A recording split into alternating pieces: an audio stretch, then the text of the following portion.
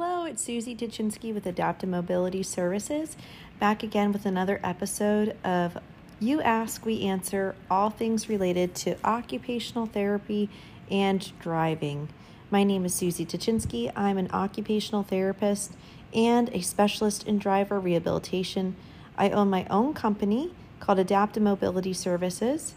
We treat both clients who are interested in looking at fitness to drive, as well as work with occupational therapy practitioners interested in pursuing driving in their practice.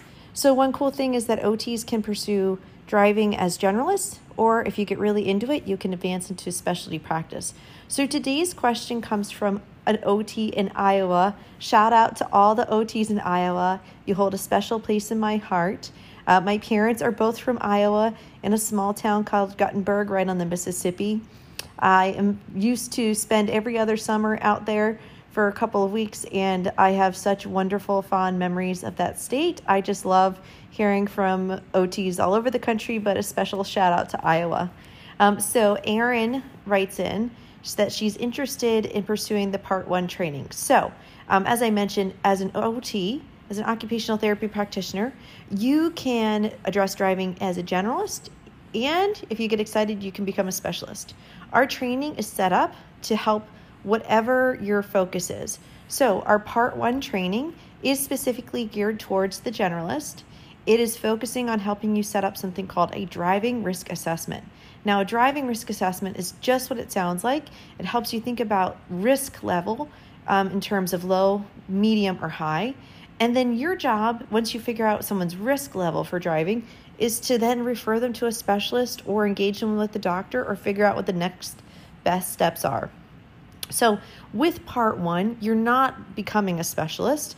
You're not determining fitness to drive, but you are helping to start the conversation. You are helping to identify risk factors, and you are playing an important role in helping to know if and when someone should go see a specialist, which is really important for getting people to the right resources at the right time. So the Part 1 education is completely online.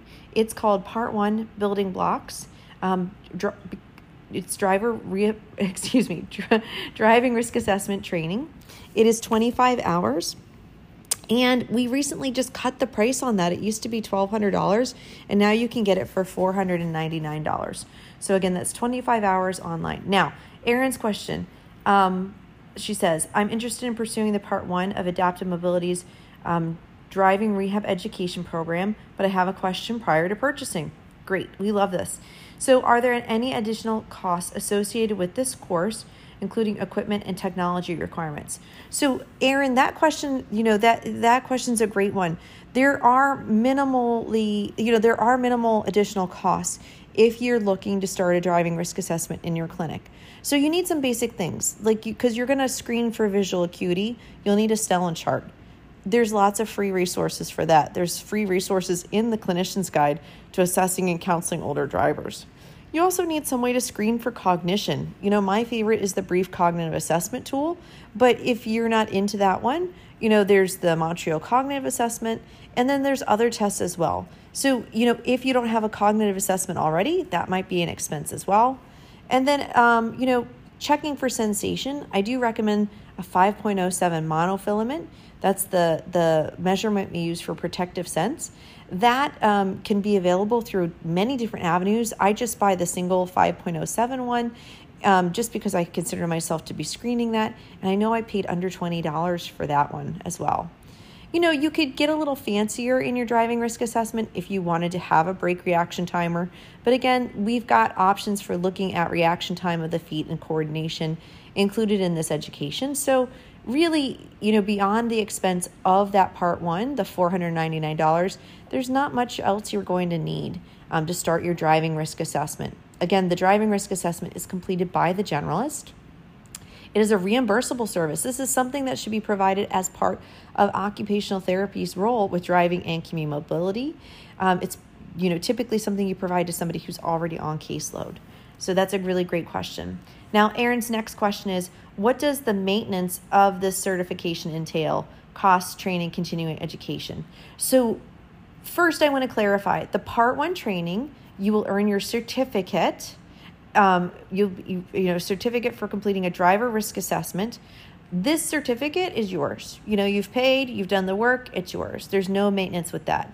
Now, Erin, sometimes I think people are asking me when they start mentioning certification, they might be thinking about becoming a specialist. So let me just kind of talk about that side too.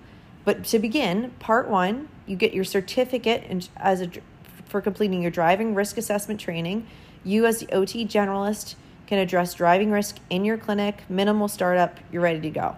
You fall in love, you love driving, you then can become a specialist. Specialist training is part 2. Part 2 is called Take the Wheel. It's called Becoming a Driver Rehabilitation Specialist training. This includes 15 hours of online plus 3 days of live instruction and hands-on training. And let's face it, that hands-on training is really invaluable. Adaptive Mobility is really proud to be the only program right now who offers this in a workshop setting. So many of the other programs don't have hands-on training, or there are a few programs where you have to enroll and go back to college for a semester for that hands-on training. But we're the only workshop, post-school, graduation, that you can come get that hands-on training. And let's face it, it's just like with surgery. You don't want a surgeon who's never practiced on somebody to then cut you open, right? So, and maybe that's a little dramatic, but as OTs, we've really got to practice in the car before we become specialists. So if you complete part 2, that's for becoming a driver rehabilitation specialist. Now, people who complete part 1 and part 2, they are eligible to go on and then become certified driver rehabilitation specialists. That would be through the Association of Driver Rehabilitation Specialists. But interesting fact, and something that's kind of a common misconception, you actually have to practice in the field for 2 years, 1 or 2 years, before you can take that certification exam. And so, most people think, I need to go and get certified first, but you actually start in the field of driving rehab and then you go for certification.